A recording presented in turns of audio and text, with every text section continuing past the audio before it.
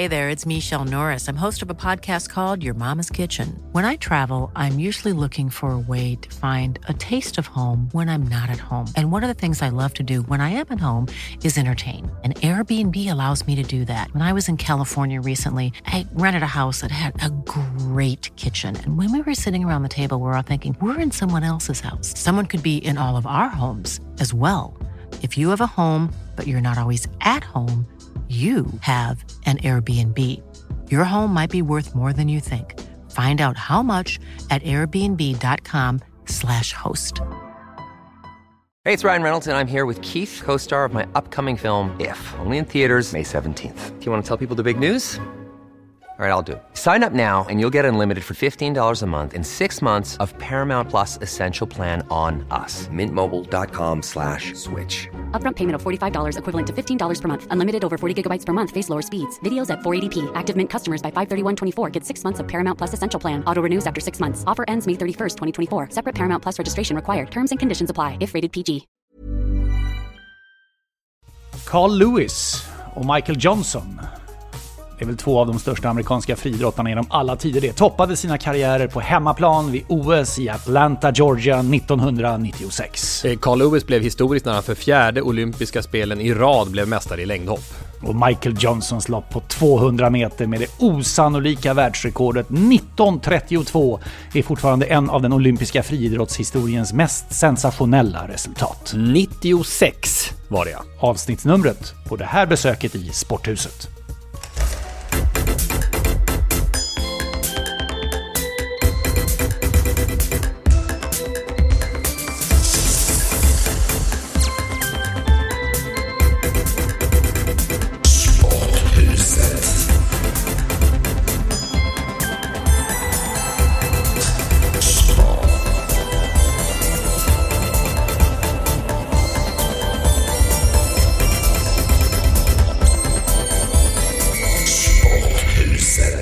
Lena Sundqvist, flitig hockeyarbetare på C-more. Vad gör du just nu? Just nu är jag faktiskt ledig. Ja, du är det? Ja, helt otroligt. Ja. Ni skulle prova på det någon gång här nu. Lasse, du är mycket ledig ju. Ja, det beror på hur man ser det. Men så här, sammanhängande sommarlov i 10 veckor var ju någonting man verkligen uppskattade på den tiden det var, utan att tänka på det egentligen, tror jag. Det är lite det jag har tagit sikte på nu. Ja, skönt, grattis. Kanske inte verkligen riktigt 10 grattis. veckor, men ett ganska långt sommarlov i alla fall. Ja, det är rätt. Det är som tidigare somrar också. I alla fall där jag befinner mig i Gustavsberg just nu vid den här inspelningen. Jag studsar mellan olika resor nämligen. Det regnar. Ja, en bra idé att inte ha en podd som har kört 96 torsdagar i rad om man ska vara ledig en hel vecka. Så vi är inte lediga så ofta. Men jag tänkte på det, Lena, när det inte är hockey, vilka sporter vill du sammankoppla dig själv med egentligen förutom hockey? Du är otroligt förknippad med ishockey. Vad gillar du för sporter i övrigt? Ja, men det är väl ganska brett i grunden i alla fall mitt idrottsintresse, även om jag känner att det har trappats av lite de senaste åren. Jag tror nästan att den här yrkesvalet gör det mot en, att man inte brinner kanske lika mycket att gå och titta på idrott privat som man gjorde tidigare. Men jag måste väl ändå kanske säga att det är fotbollen som utöver hockeyn ligger närmast, eftersom jag är i grund och botten en fotbollsmänniska från början. Du spelade fotboll också ju. Precis. Jag älskar ju listor. Jag hittar i mina lådor listor från när jag var liten. Jag listade allting, så här, maträtter och kompisar. Det är ganska den är ändå tuff. Jag vill säga så här, Janne, du har gjort en kanonsommar, du är uppe på andra plats nu. Men jag vill ha en längre ranking. Du kan inte bara 1 hockey, 2 fotboll. Fler sporter. Jag upptäckte senast på OS faktiskt att den sport jag följde flitigast via tv-apparaten var gymnastik. Otroligt fascinerande och spännande. Det höll jag faktiskt också på med när jag var liten. Ja, men tycker jag är roligt att titta på, utöva själv. Kanske vi är mer inne på beachvolleyboll till exempel. Just det.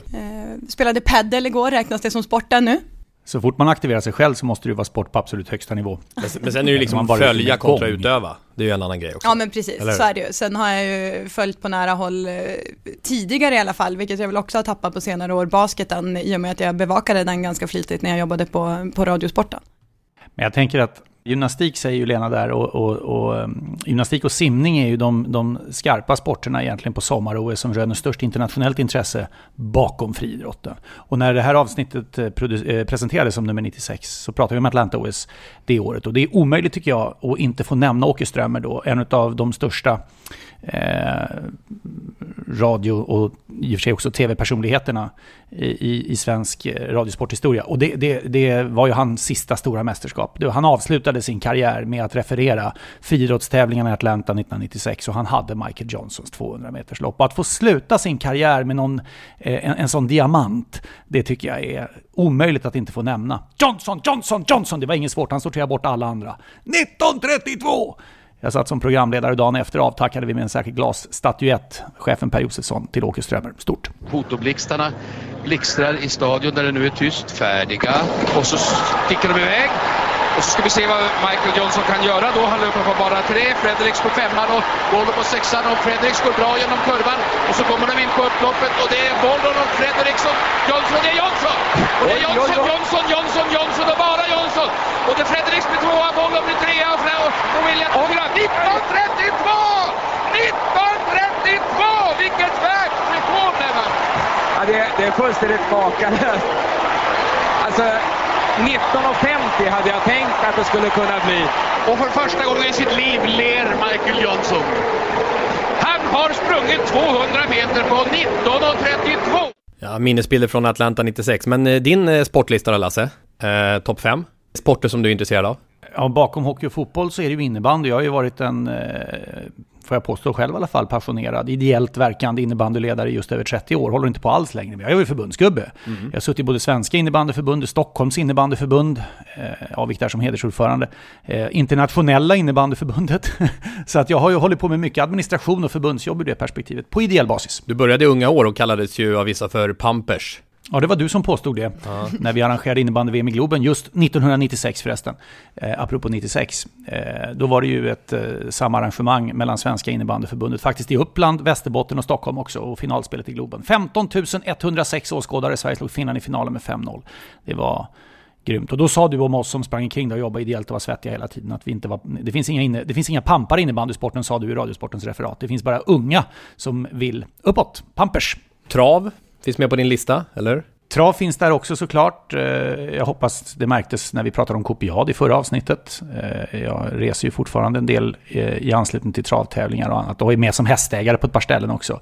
Så travet finns där också definitivt.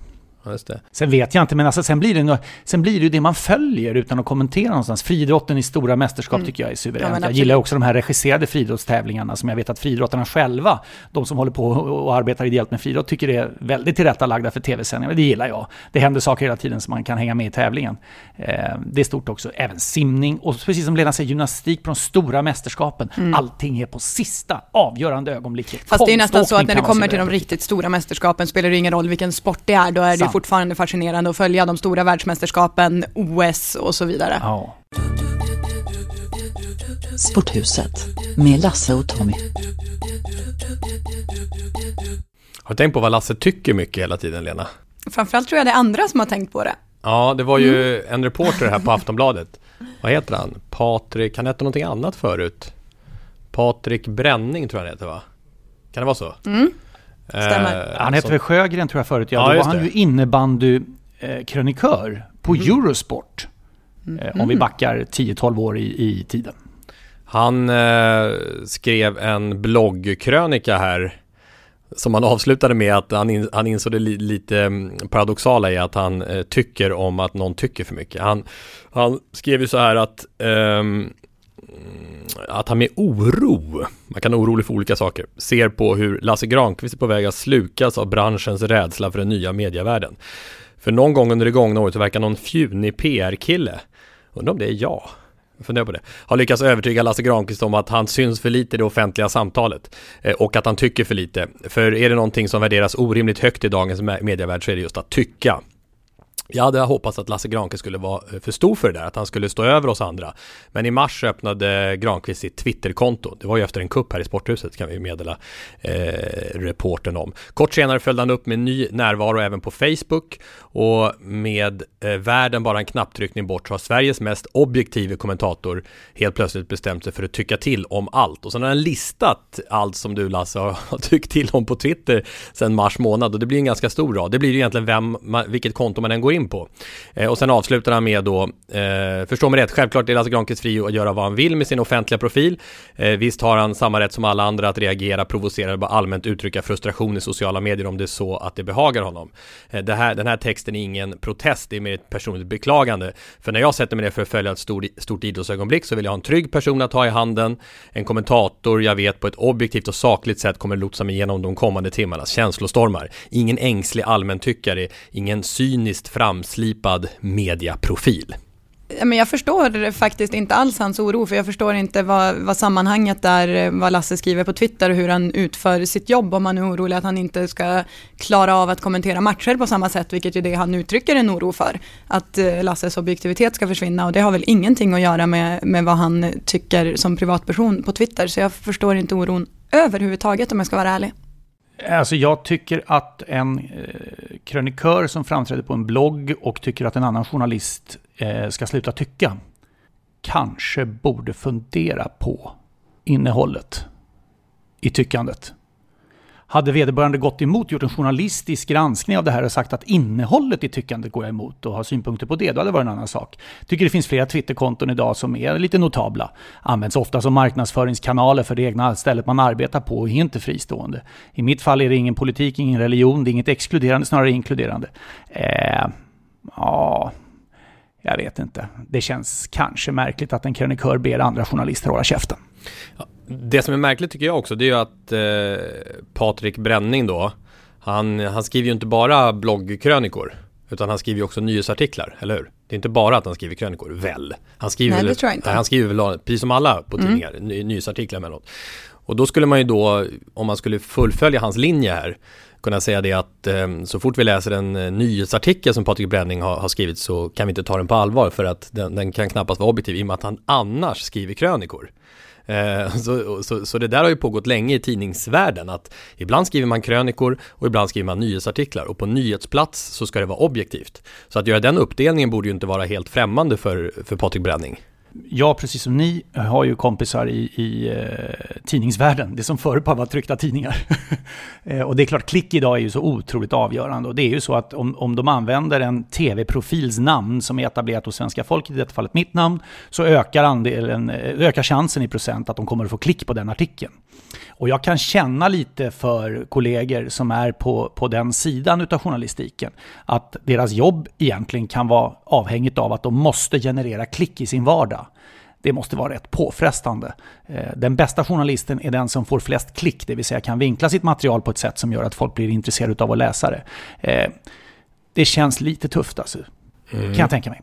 En imponerande, du har ändå levererat mycket alltså när jag tittar igenom listan här, måste jag säga. Det är Peter Jöbacks dubbla roller i Nattens musik på Cirkus till exempel, står ju bland de här tusentals grejerna. Men det är det jag också menar, det är inte så att alla ämnen handlar om saker som sen Lasse kliver ut och kommenterar i sitt jobb som sportkommentator. Nej, om han tycker någonting om Peter Jöback har väl ingen inverkan på hur han sen kommenterar VM-finalen i ishockey. Nej, precis. Men det verkar ju vara det som är hans stora oro, att han inte längre ska kunna göra det på ett objektivt sätt, för att han också har åsikter om saker.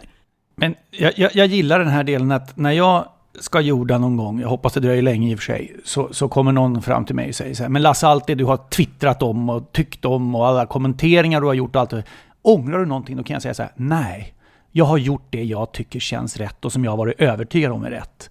Då tittar jag på kollegor som får samma fråga, som kanske kommer från den världen som den här, som redaktör Bränning är ifrån, som kommer på frågan: ångrar du någonting du har gjort? Har du bara skrivit saker som du själv står för? Nej, jag har blivit tvungen att skriva saker som genererar klick. Det kan ju finnas någon point i det här, att det tycks för mycket just nu bland alla. Det gäller ju inte bara dig, Lasse, utan att det är ett väldigt tyckande runt om på sociala medier. Men en sak som är helt felaktig här kan jag säga direkt. Det är ju den Patrik inne på det här att det skulle vara någon fjunig PR-kille som har lyckats övertyga om att han syns för lite i det offentliga samtalet. För det så har ju inte detta gått till. Utan, och du är ju verkligen, det vet ju jag som har jobbat med det i alla år, Lasse, att du är ju väldigt känslig på det. Väldigt, väldigt känslig. Det är knappt så jag kan säga åt dig. Det är knappt så jag kan regissera dig ju. Ingen kan regissera dig. Du har en väldigt stark inre kraft att det du själv tror på, så blir det. Det kan inte komma någon fjunig PR-kille och säga till dig: så här ska vi göra nu, Lasse, för att bygga din profil. Alltså jag tycker det är viktigt att lyssna på allas åsikter. För mig är det ett sätt att fundera på, ligger det någonting i det som i det här fallet Redaktör Bränning framför? Ligger det någonting i någon annan kommande idé eller annat innan jag, så att säga, det ändå har en betydelse för hur jag värderar och går vidare sen. Så TV4 har ju varit på med om att ha en Facebook-sida. Och det som skiljer Facebook-sidan idag på TV4 ifrån Twitterkontot är att det är TV4 som hanterar det här Facebook-sidan med inspelningar och grejer och lägger ut. Jag har inte ens någon inlogg, jag vet inte, jag kan inte gå in och svara där om folk kontaktar med den vägen. Däremot mitt Twitterkonto, det sköter jag helt själv. Det är helt fristående från påverkan av någon. Och det tycker jag känns ganska skönt i det perspektivet. Men sen tycker jag det han också tappar, absolut att man kan tycka att journalistbranschen går mot för mycket tyckande. Det har vi väl diskuterat många gånger också, och så har det ju utvecklingen sett ut de senaste åren, att alla ska tycka någonting hela tiden. Men det är ju inte bara det han kritiserar, utan han uttrycker en oro att Lasse via sitt tyckande inte ska kunna utföra sitt jobb på samma sätt. Och där tycker jag att han har tappat tråden helt, för det har ju ingenting med det andra att göra. Det visar ju mer på vilken pedestal Bränning har satt Lasse i sådana fall, att han skulle vara någon övermäktig människa som inte alls är som oss andra utan ska bete sig på ett helt annat sätt än alla andra människor, och det ligger väl mer i Brännings egen problematik då. Jag måste bara säga, jag kom på den här historien, jag vet inte varför, men ändå, när som är med Winston Churchill, den har ni alla hört, men jag tänkte berätta den ändå. Det är skönt att garva lite i samhället ibland.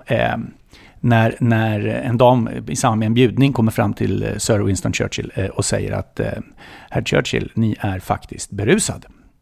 Och han svarar då: ja, och ni, kära dam, ni är ful. Och imorgon när jag vaknar, då är jag nykter.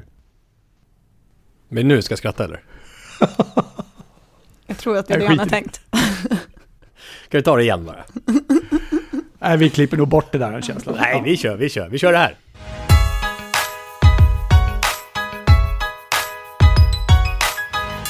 Högt i tak i Sporthuset. Jag kör på direkt en debattgrej här. Det är perfekt att du är här, Lena, för jag tror du är en av de bättre på att kommentera det här temat. Jag har sett den här rubriken: SHL-spelaren som borde dömts för sexuellt ofredande. Nyligen så stängdes en fransk tennisspelare av från Franska öppna sedan han med våld försökt kyssa en uppenbart ovillig kvinnlig reporter. Och i samma Europa League-finalen på Friends Arena tvingades reportern på kanal 5 Eurosport, Isabel Boltenstern, ta hjälp av polisen för att hålla närgångna män ifrån sig i sändning. Och nu Lovisa Hjärta, som tidigare ju var med i den här podden och på C More, numera på Sveriges Television, berättar om en händelse i samband med en ishockeymatch i SHL. Då hon skulle intervjua en spelare som varit med och avgjort matchen. Och samtidigt som, ja, det blir hennes citat här nu, som jag gör en liveintervju med honom, så ställer sig en annan spelare en halv meter ifrån mig och klär utstuderat av sig alla sina kläder.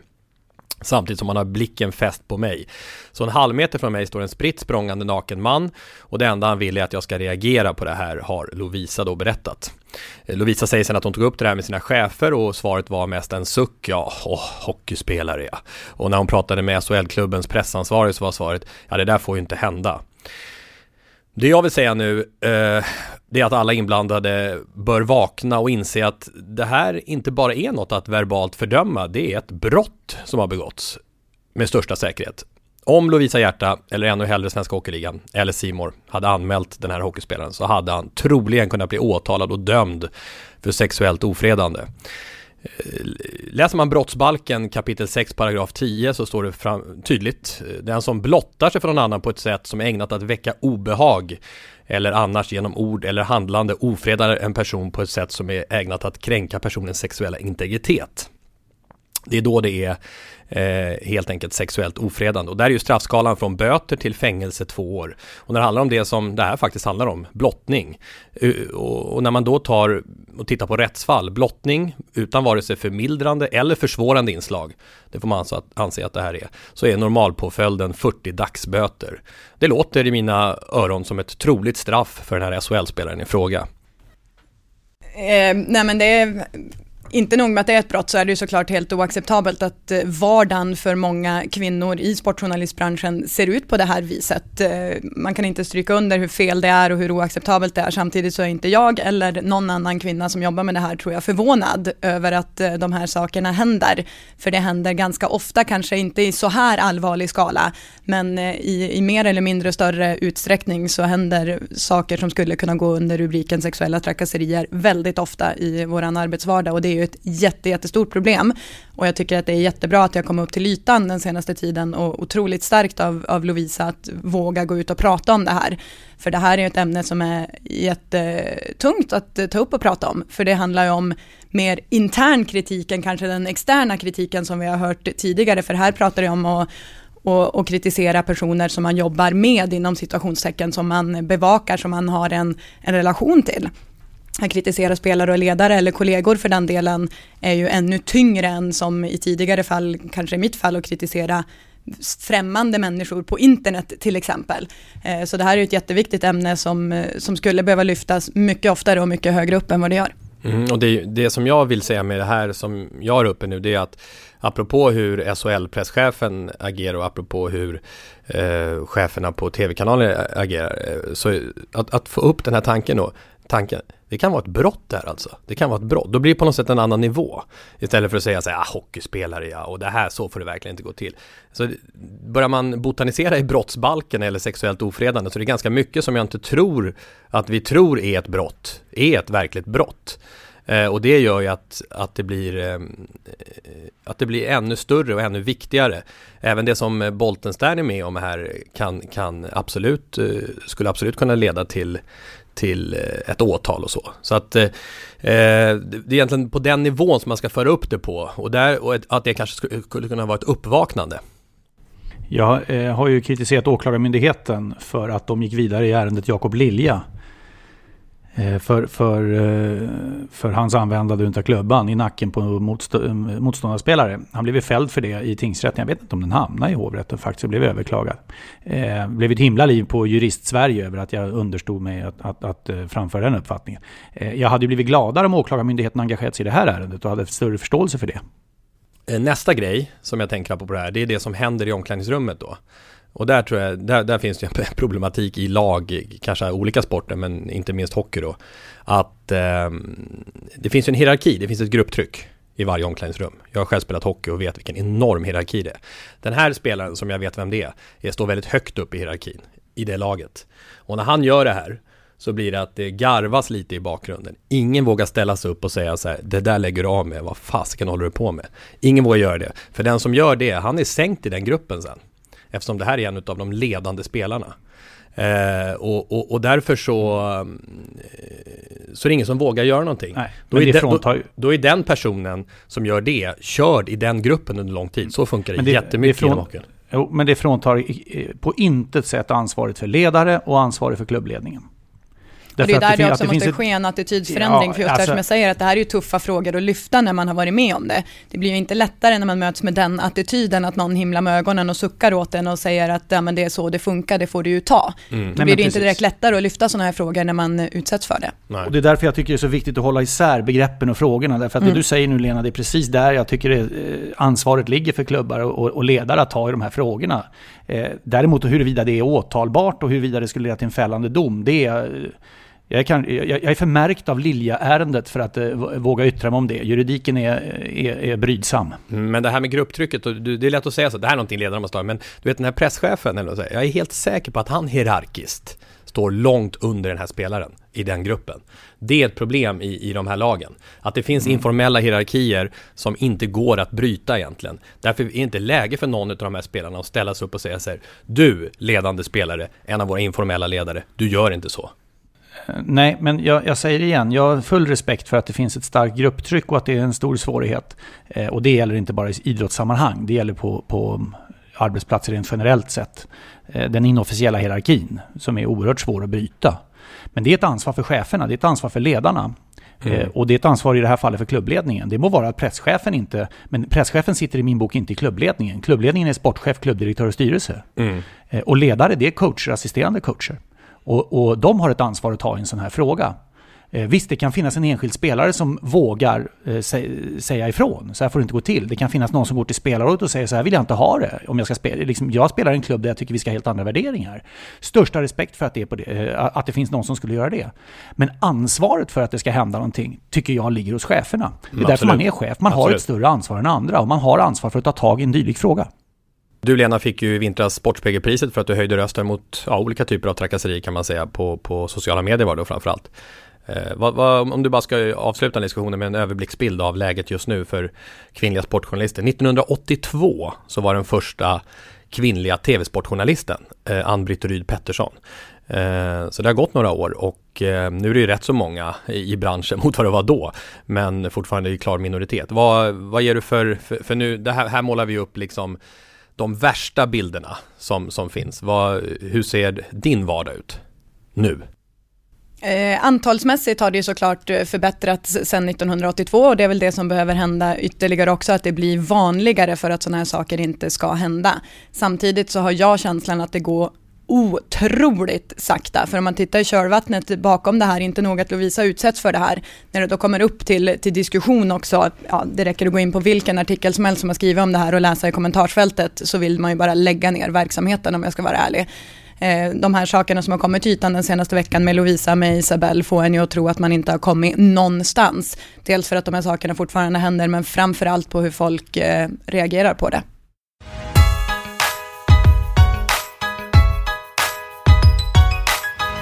Öppet hus i Sporthuset. Välkomna till vårt öppna hus. Alla är välkomna i Sporthuset och alla åsikter är det också. Vi försöker svara så gott det går. Allt fler hör av sig så vi får kämpa på den punkten. Men vi jobbar.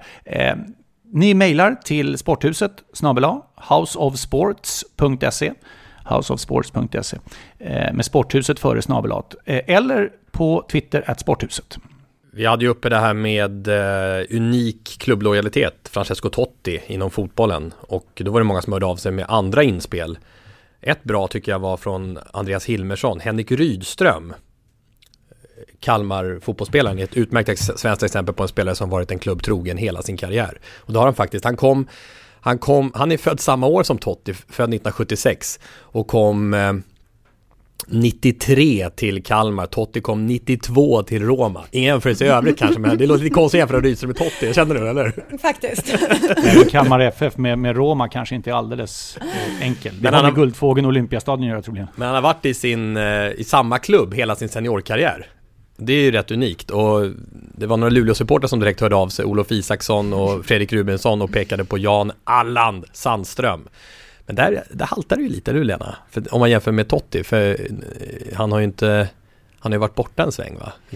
I början i alla fall, innan han kom till Luleå. Sen när han väl kom dit så har han väl varit klubben trogen sen han väl fick chansen där. Men innan han kom in i Luleås A-lag så var han ju både i Skellefteå och framförallt i AIK. Så alla de här fantastiskt många SHL-matcher han har gjort är ju faktiskt inte i Luleå-tröjan. Däremot sen han väl kom dit har han ju varit klubben trogen, och hur många år är det nu? Jag har tappat räkningen. Så det är klart att han går väl också in bland laglojala spelare, såklart. Vilka finns det mer då?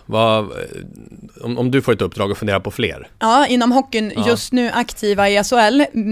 Jag säger här att jag kan ha missat några också. Jag har inte botaniserat i alla laguppställningar, men några man tänker på är ju då med VM på näthinnan också, en spelare som vi pratar om mycket där, Joel Lundqvist. Såklart. Inte heller Frölunda som moderförening, men han har aldrig på elitnivå representerat någon annan klubb i Sverige, förutom sitt äventyr över till Nordamerika då han har 3 SM-guld med Frölunda och väl varit lagkapten i snart 10 år i den där föreningen.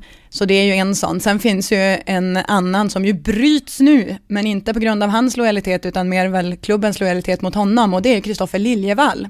Rögles lagkapten som har Rögle som moderförening, har aldrig representerat en annan klubb förutom 2 utlåningar, men aldrig haft kontrakt med någon annan klubb, om vi säger så. Han har varit utlånad till Helsingborg och till Växjö några fighter. Annars så är det Rögle som har gällt hela hans karriär, lagkapten senaste säsongerna, men får ju inte förlängt med Rögle nu utan går ju till Brynäs. Just det, han var ju kapten här, ja, precis. Bra. Liljevall, mycket bra. Och Daniel Sylvander i Rögle har ju samma historia faktiskt. Jag tror att han har en match i en annan tröja, en utlåning, annars är det Rögle rakt igenom. Men Liljevall är ju anmärkningsvärt nu i och med att han inte får vara kvar i Rögle heller trots den laglojaliteten. Och det ska vi ju komma ihåg att det är ju inte bara spelarna som väljer att röra på sig i den här diskussionen av laglojalitet. Det är ju faktiskt så att Liljevall hade säkert gärna varit kvar.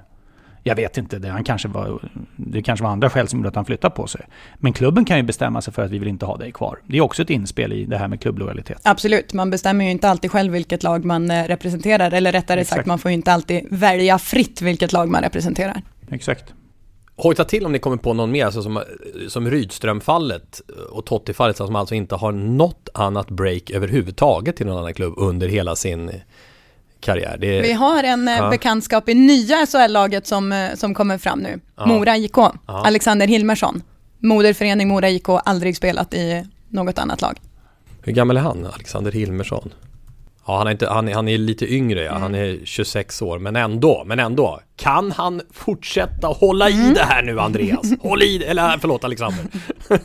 Ja, just det. Vad hette han nu igen? Ja, just det. Han är inte så känd än så länge. Men han kanske kommer bli en kommande SHL-säsong. Ja, det är häftigt. Det är unikt där med just jag fick något annat inspel förresten ute i fotbollseuropa. Iniesta. Hur är det med honom egentligen? FC Barcelona, Andres Iniesta. Måste titta på honom här. Han kom ju från Albacete heter de, till Barcelona 96. Ja, då är han alltså 12 år. Ja, han har ju varit kvar i Barcelona alltså. Andres Iniesta, ytterligare en sån ikon som har tillhört FC Barcelona hela seniorkarriären faktiskt, så är det. Avgjorde VM-finalen i fotboll 2010. Fortsätt höra av er. Just det, ska in en lapp till. Kan du ta fram viktiga lådan där, Lena? Den är i armlängds avstånd. Har vi någon papper och penna, eller kan vi komma ihåg att vi ska lägga i en lapp? Jag fick ett bra inspel, nämligen målgester. Det behöver ju inte vara spelare eller årtal eller sporter. Martin Söderberg som ser till att allting hörs på ett bra sätt här. Han hittar en gammal lapp. Vi återvinner ju lappar. Då är frågan bara penna. Ja, precis. Målgester, att det skulle kunna vara då. Lena orsakar en elbowing på sig själv. Jag skriver upp det här. Jag stryker över Kaiser Frans, för den har vi kört, eller hur? Målgester. Den hoppar in nu i lådan här. Där, så kör vi det här. Nu ska vi kärleksbomba. Nu ska vi kärleksbomba. Nu ska vi kärleksbomba. Ja, vi ska kärleksbomba. Kärleksbomba. Kärleksbomba. Kärleksbomba idag. Innan vi börjar får jag bara hämta en kopp kaffe. Jaha. Kan jag gå och hämta en? Får jag ursäkta mig bara? Men det är ganska, då medan vi pratar, Lena och Lasse hämtar kaffe, kan vi höra den där kaffebryggaren låter, för den är ju ja, men jag har bytt nu. Jaha. Men ni får ju höra om ni hör den. Det går fort. Ja, för det har varit en del av uppladdningen inför alla avsnitt. Nu hör han inte ens att han blir utbuad för att han tagit av sig lurarna. Eller Lasses kaffebryggare. Jo, men den där låter väl ganska bra. Ja, den lever om också. Ja. Tror vi att Lasse dricker bättre eller sämre kaffe än vad vi gör vid denna inspelning? Vi kör ju flat white. Och då vill du säga att vi har bättre, eller? Jag tror det. Okay. Ja, men i väntan på Lasse här, det var ju så att Lasse kärleksbombade kopiad i det förra avsnittet, travhästen, och sen så högg vi en lapp till dig, Lena, som helt enkelt hette Anja. Och då till att börja med så undrar jag bara liksom, kom du att tänka på någon Anja än den Anja vi tänker på? Finns det någon annan Anja? Ja, men det är klart det finns andra Anja. Anja Mittag till exempel, som ju var en framgångsrik spelare i damallsvenskan och tyska landslaget. Men det hade är inte varit kultbetonat om du hade valt henne? Jag tänkte tanken att komma hit och dra en kärleksbombning till Anja Mittag istället, bara för att se hur folk hade reagerat. Men det är klart, det finns ju ingen Anja som är Anja med hela svenska folket som Anja är. Man behöver ju inte ens använda ett efternamn på henne. Ja, men, ja. Välkommen tillbaka. Det var skönt lågmält ljud på den där kaffe. Jag hade ju en gammal gadja med, som dundrade och bankade och slog, och den väckte ju ett helt kvarter i rimligt. Alltså, från den tiden för 10-15 år sedan jag hade kontor i Vasastan och delade med andra, så bestämde vi oss för att vi skulle ha den där. Jag fick uppdraget att införskaffa en sådan. Men den var gammal redan då. Men den hade gjort över 20 000 koppar när den la ner. Och ett av huvudskälen till att den la ner, Tom, 20 000 koppar? Ja, det var vast alltså. Ja, nej, det finns ett räkneverk i dem. Så. Ja, okej. Ja, men. Nej, ja, precis. Jag satt och sträckade in till så här. 19 992. Eller om det var 18 000. Nej, så här tycker vi om att du har kastat bort din gamla kaffebryggare. Men du var här, Tommy, och drack en espresso och jag sa det här är världens bästa kaffe och du sa det var äckligt. Uff. Och då tänkte jag att den var ändå gammal så den fick pensionera sig. Anja Persson. Då kör vi. Anja Persson föddes den 25 april 1981 i Tärna i Lappland. Samma lilla ställe som hade fostrat en av alpinsportens allra största, Ingemar Stenmark. Och då var det nog få som anade att ytterligare en skidstjärna hade fötts. 1998, 17 år senare, fick vi dock en försmak av vad som komma skulle. I mars debuterade hon i världscupen. I december blev hon den yngsta åkaren någonsin att vinna en världscuptävling. Och det var bara början på en enastående karriär där Anja skulle bli en av få åkare att vinna världscupen i samtliga discipliner. Hon skulle också bli den allra första att ta VM-guld i detsamma. Ja, men det finns ju hur många tävlingar och medaljer som helst att prata om när det kommer till Anja Persson. Men för mig personligen så är det 2 tillfällen som sticker ut ur minnesbanken. 2 tillfällen som visar på Anjas allra största styrka. Att vara som bäst när det gäller som mest. 2007 gick alpina VM av stapeln i Sverige och Åre. Anja hade en helt misslyckad säsong i ryggen. Efter att i flera år skämt bort svenska folket med vinster efter vinster hade hon inte en enda världscupseger med sig in i VM. Detta VM som skulle vara hennes, på hennes hemmaplan.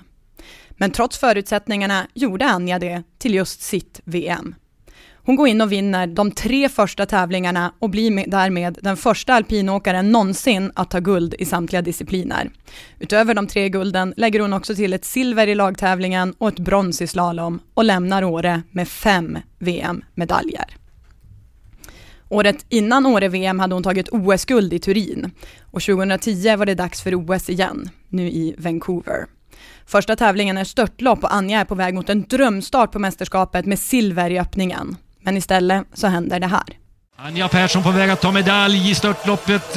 Hon är 39 delar efter, men hon är före Julia Mancuso. På väg ner mot en silvermedalj i störtloppet i olympiska spelen i Whistler Mountain i Vancouver. Här kommer Persson, sista flyget.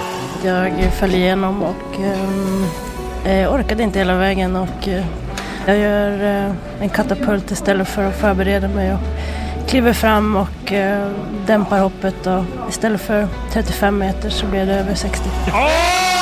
Långt, hon går från kull! Hon faller, hon snurrar! Och det är slut, oj. Anja Persson, hur gick det där? En fruktansvärd krasch som hade kunnat sätta stopp för hela hennes OS-deltagande. Och det var också nära att göra det. Men redan dagen efter var det dags för superkombinationen. Det som på förhand var hennes kanske största chans till OS-guld. Och det var länge oklart om Anja skulle komma till start eller inte. Med blödningar i lår, i rumpa och i mer eller mindre hela kroppen så var hon själv osäker på om hon skulle kunna åka eller inte med 4 minuter kvar till start. Är det Anja Persson nu? Visa en bild på Persson i startkuren. Vi vill se Persson. Ja, vad har vi för någonting där?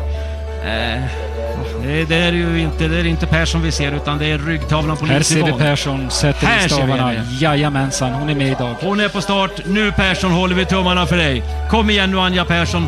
Visa nu att det är svensk stål som biter på amerikanskor och österrikiskor och tyskor och allt vad det är för någonting. Anja Persson kom till start trots kraschen dagen innan och inför det andra åket så ligger hon 7:a med chans på medalj. Över kanten bra ner mot nästa mellantid och då är Persson 30 före. Det här kommer ju att bli tajt, alltså ös på när Persson ladda. Det kan hålla för Persson. Kanske ska hon kunna gå ner och utmana om medaljer i kombinationen trots fallet igår. Här kommer de sista portarna ner mot mål. 2:10,50 ska hon göra. 9, 10. Ja! Persson, härligt Persson. Björn. Ja, och det är ett härligt vrål från Anja när hon kommer ner. Hon har besegrat berget. Vilken comeback efter det som hände igår. Oavsett nu om det räcker till medalj eller inte, så det här är en fantastisk comeback av Anja Persson. Först genomföra störtloppet och sen ett riktigt bra slalomåk här dessutom. Och bilderna på mamma Persson som stod där och hoppade, det var helt andra bilder än de som fanns igår, ska ni veta. Fenomenalt starkt. Och det där åket räckte till ett brons det efter att Lindsey Vonn gränslat i sitt åk. Och sällan har väl ett brons känts mer som ett guld. Och än en gång hade Anja Persson visat att man aldrig kan räkna bort henne. Med 7 VM-guld, 6 OS-medaljer så väljer Anja Persson 2012 att avsluta sin karriär. Den 15 mars gjorde hon sin 381 och sista världscupstart. Ja, en av de absolut största i den svenska idrottshistorien. Bragdguldet 2 gånger. Det är ju, det säger ju en del om läget. Det är ju Waldner, Stenmark och Björn Borg-nivå. Jag tittar på när DN rankade ju Sveriges 150 främsta idrottare genom tiderna. Och då var den kvinnliga listan, så att säga, om man går in och tittar på den. 1 Sörenstam, som jag kärleksbombat här tidigare också. 2 Carolina Klüft och 3 Anja Persson. Så topp 3 då bland kvinnliga idrottare genom tiderna. Och hon är ju vi började det här programmet med att prata om vilka sporter man har en stor kärlek till och vilka man har följt mycket. Anja Persson är ju en anledning till att jag satt klistrad framför tv-apparaten och följde alpina sporten när jag växte upp. Tänk att de kom från Stenmarks Tärnaby också, eller hur? Ja, det är otroligt fascinerande. Hur långt är det från Arvidsjaur till Tärnaby förresten? Du kan inte ställa sådana kuggfrågor. Men det är inte fundera så. Fundera på det. 20 mil kanske, 15. Ja, troligtvis kortare avstånd än vad vi har i alla fall från 08 land dit, det kan vi slå fast. Men någonting är det ju med elitidrottare som har den här, det är ju inte alla elitidrottare som har det, men som har den här hjärnsammansättningen, alltså hjärncellernas sätt att hantera en svår situation. Anja Perssons fall, att direkt dagen därpå trotsar hon ju de fysiska lagarna utav smärta. Hon är ju blåslagen hela hon och nästan mer än så. Men den mentala delen av att det absolut mest självklara, det är att stå där och tävla igen. I samma backe med samma hopp. Ja, men visst. Alltså själv, för min del räcker det på den lilla plätten jag har. Om jag tar bort maskrosor så får jag ju träningsvärk dagen efter och tycker så synd om mig så jag vill inte ens gå upp. Det kanske i och för sig säger mer om dig, Lasse. Jag tänkte säga något sånt också. Men det är fascinerande. Det man kommer att tänka på, ljudet taget från radiosporten också, det är ju den alpine kommentatorn Mats Dahlberg som drabbades av en stroke i mars månad och har kämpat och kämpar fortfarande väldigt hårt med det. Han sammankopplar man ju mycket med, i alla fall vi som är radiotokiga, med både Pernilla Wiberg och Anja Perssons enorma karriär. Så vad vi håller tummarna för att Mats hela tiden kryar på sig. Verkligen. Ja, starka känslor om god bättring till Mats, som ju jag hade ett chefsår på Radiosporten, Sveriges Radio, slut på 90-talet. Och den första som jag slog en signal och sa att jag ville ha dig i ledningsgruppen här, det var Dahlberg. Och det var kombinationen av administration, ordning och reda, där är han bäst i klassen och lite till, och en journalistisk ryggrad. Han har fungerat, då i alla fall var han krönikör vid lokalradion i Örebro, han var krönikör i lokalpress i Örebro, och hade en stark drivkraft för vad journalistik är. Och han betydde mycket då och han betyder mycket nu. Jag tror vi lägger upp en omröstning på vår Twitter-sida i och med detta nu. Och ni får tycka till. Vem är Sveriges främsta kvinnliga idrottare genom tiderna? Och jag vet inte vad vi ska ha för alternativ. Kan vi fundera lite här? Vi tar ju Anja, vi tar ju Sörenstam som är inne på, så tar vi Klüft, va? Och sen, hur många alternativ får man ha? Du som är Twitterproffs, Lasse. Jag vet faktiskt inte alls vad du pratar om. Jag använder bara Twitter för att tycka. Bry sig inte om vad andra tycker, han vill bara tycka själv. Det är det viktiga. Ja, men exakt. Man kanske kan ha någon med. Det kanske är Pernilla Wiberg också, som var Anja Perssons föregångare på något sätt. Anja Persson, mycket bra, Lena. En av de stora. Det var verkligen på tiden att hennes namn dök upp där. Har vi haft Klüft eller? Sjukkamp har vi haft i alla fall. Och det var nog en Klüft-kärleksbombning. Men jag tycker det ligger väldigt mycket i det du säger. När du bara säger så här att ditt alpina intresse, det kommer härifrån. Och det är ju ofta så, det är ju en upplevelse man får chansen att identifiera sig med en enskild idrottare. På det vägen följer man ju med rätt länge. Utropstecken. Nästa lapp. Till Fjällström. Nej, det kanske får bli vi. Vi kan inte bara lägga ut lapparna hela tiden, Lasse. Vi måste börja jobba lite själva. Det kanske är min tur, va? Ja, det där var ju ett subtilt sätt att säga att du skiter fullständigt i kopiad. Ja, nej, det var ju du. Nej, jag tar den här. Vill du ha grön eller vit? Jag tar vit. Det känns som att det är väldigt mycket mer gröna lappar i den där lådan än vita faktiskt. Ja, jag tror de vita är sådana som kommer från lyssnarna faktiskt. Håll i dig hårt. Pelle Lindberg. Jag vet direkt vem jag ska ringa. Thomas Tynander, som är på SVT, va? Som har skrivit en bok om Pelle Lindberg. Ja. Han hade jag kontakt med också faktiskt när vi hade Kärleksbomb med Annika Sörenstam, för han har skrivit lång artikelserie om Sörenstam. Och då sa jag var väldigt tacksam att han hjälpte oss då, Tynander. Då sa han, återkom när ni får upp Pelle Lindberg. Då ska ni få se på grejer. Det verkar ju nästan lite riggat det här faktiskt. Ja. Men en oerhört stark traumatisk händelse i mitt uppväxande liv, tänkte jag säga. Det finns egentligen, jag kommer omedelbart att tänka på Ronny Pettersson förstås, 1978 Monzabanan, och sen är det Pelle Lindberg som körde ihjäl sig. Och vilket år, Lena? Det är ju då en ledtråd. Tänk på dig själv. Är det 1985? Rätt. Det var en ganska enkel ledtråd. Ganska enkel ledtråd faktiskt. I november 85 i New Jersey så körde han ihjäl sig, Pelle Lindberg, efter att tidigare under det var väl säsongen innan som han blev utsedd till NHLs bästa målvakt.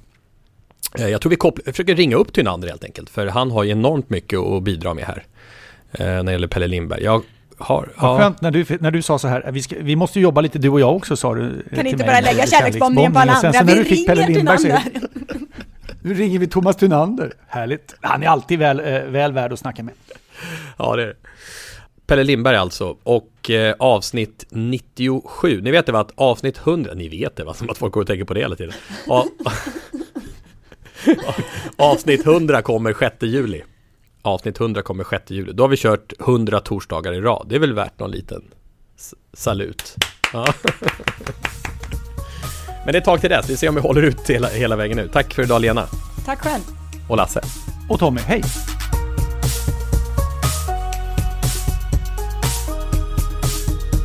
Sporthuset produceras av House of Sports för C More. Jinglar gjorda av sånggruppen Sonora, Patrik Åhman och Jonas Jonasson. Hörs nästa vecka. Jippie.